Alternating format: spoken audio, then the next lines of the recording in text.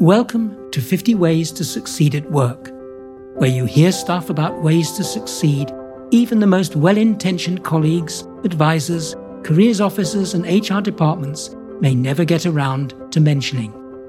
This podcast is about you being a lively listener, how to become a terrific listener and watch your impact at work grow. Are you a trampoline or a sponge listener? Most of us think that good listening is being passive, a receptacle for others to fill.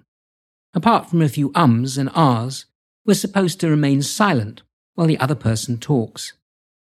This sort of listener may offer nods and facial expressions, yet essentially it's acting like a sponge. This is not what makes good listening. If that's how you think of listening, it's time for a rethink. It's far more like bouncing on a trampoline. A trampoline listener is someone you can bounce ideas off. This kind of listener acts as an amplifier rather than passively absorbing ideas and energy. This person invigorates and clarifies other people's thinking.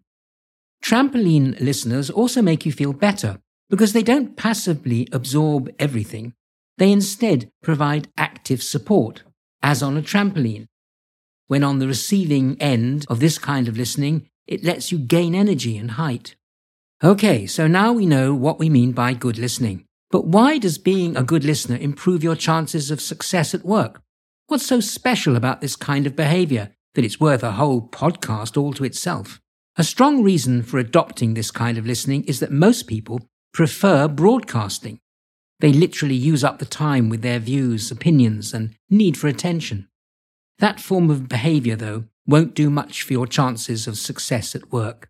What will make a difference is using authentic listening. This creates the kind of trampoline experience that others enjoy and want more of if they can get it. Let's talk about your brain. Yours will be able to deal with around 800 words a minute. Speaking, though, happens closer to 150 words a minute. So what does that mean for listening? It suggests that you have ample time to make a real contribution to the process of communicating. Since your brain works much faster than the spoken word, you've time to listen for what's said and how it's being said. You even have scope to work out what is not being said, such as unexpressed feelings. If we dissect trampoline listening further, we find it involves 3 different forms of reaction, rather than passively staying quiet. First, there's paying attention to all the information that you're receiving from another person. That's called cognitive listening.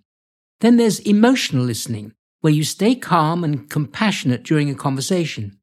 It involves managing any emotional reactions such as annoyance or boredom.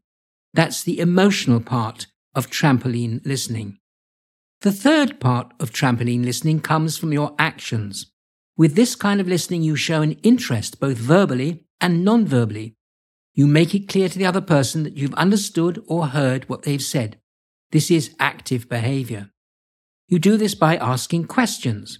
When you add energy to the conversation, you support the other person in expressing themselves while still being a listener.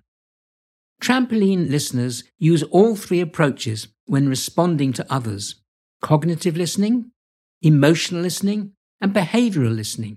As you might expect, getting good at trampoline listening is a lifetime's work. Yet right now you can adopt some minor improvements that can make a big difference to your listening impact at work. One of the best ways to focus your listening approach is to adopt a definite purpose for listening. For example, you need to understand another person's point of view, or you want to discover what they think, feel, and intend. Or you're wanting something very specific, such as the nature of their problem, or what's stopping them from making a decision. Another way to refine your trampoline listening is by checking out what's happening around you. You focus on what's going on right now. Where are we going with this?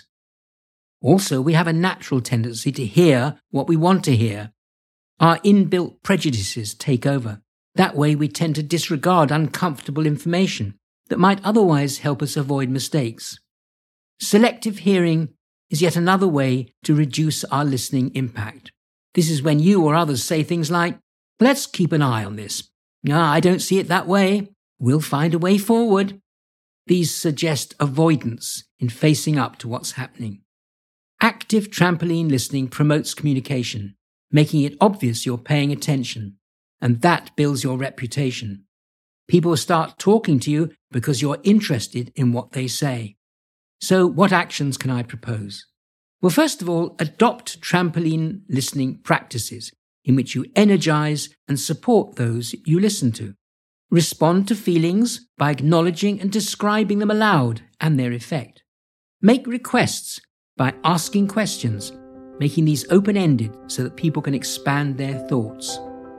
So in summary, focus your listening on a definite purpose and listen out for the bigger picture.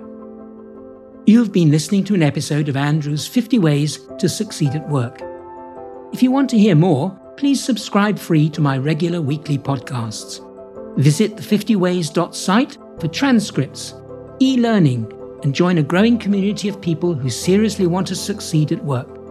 Thanks for listening, and bye for now until next week.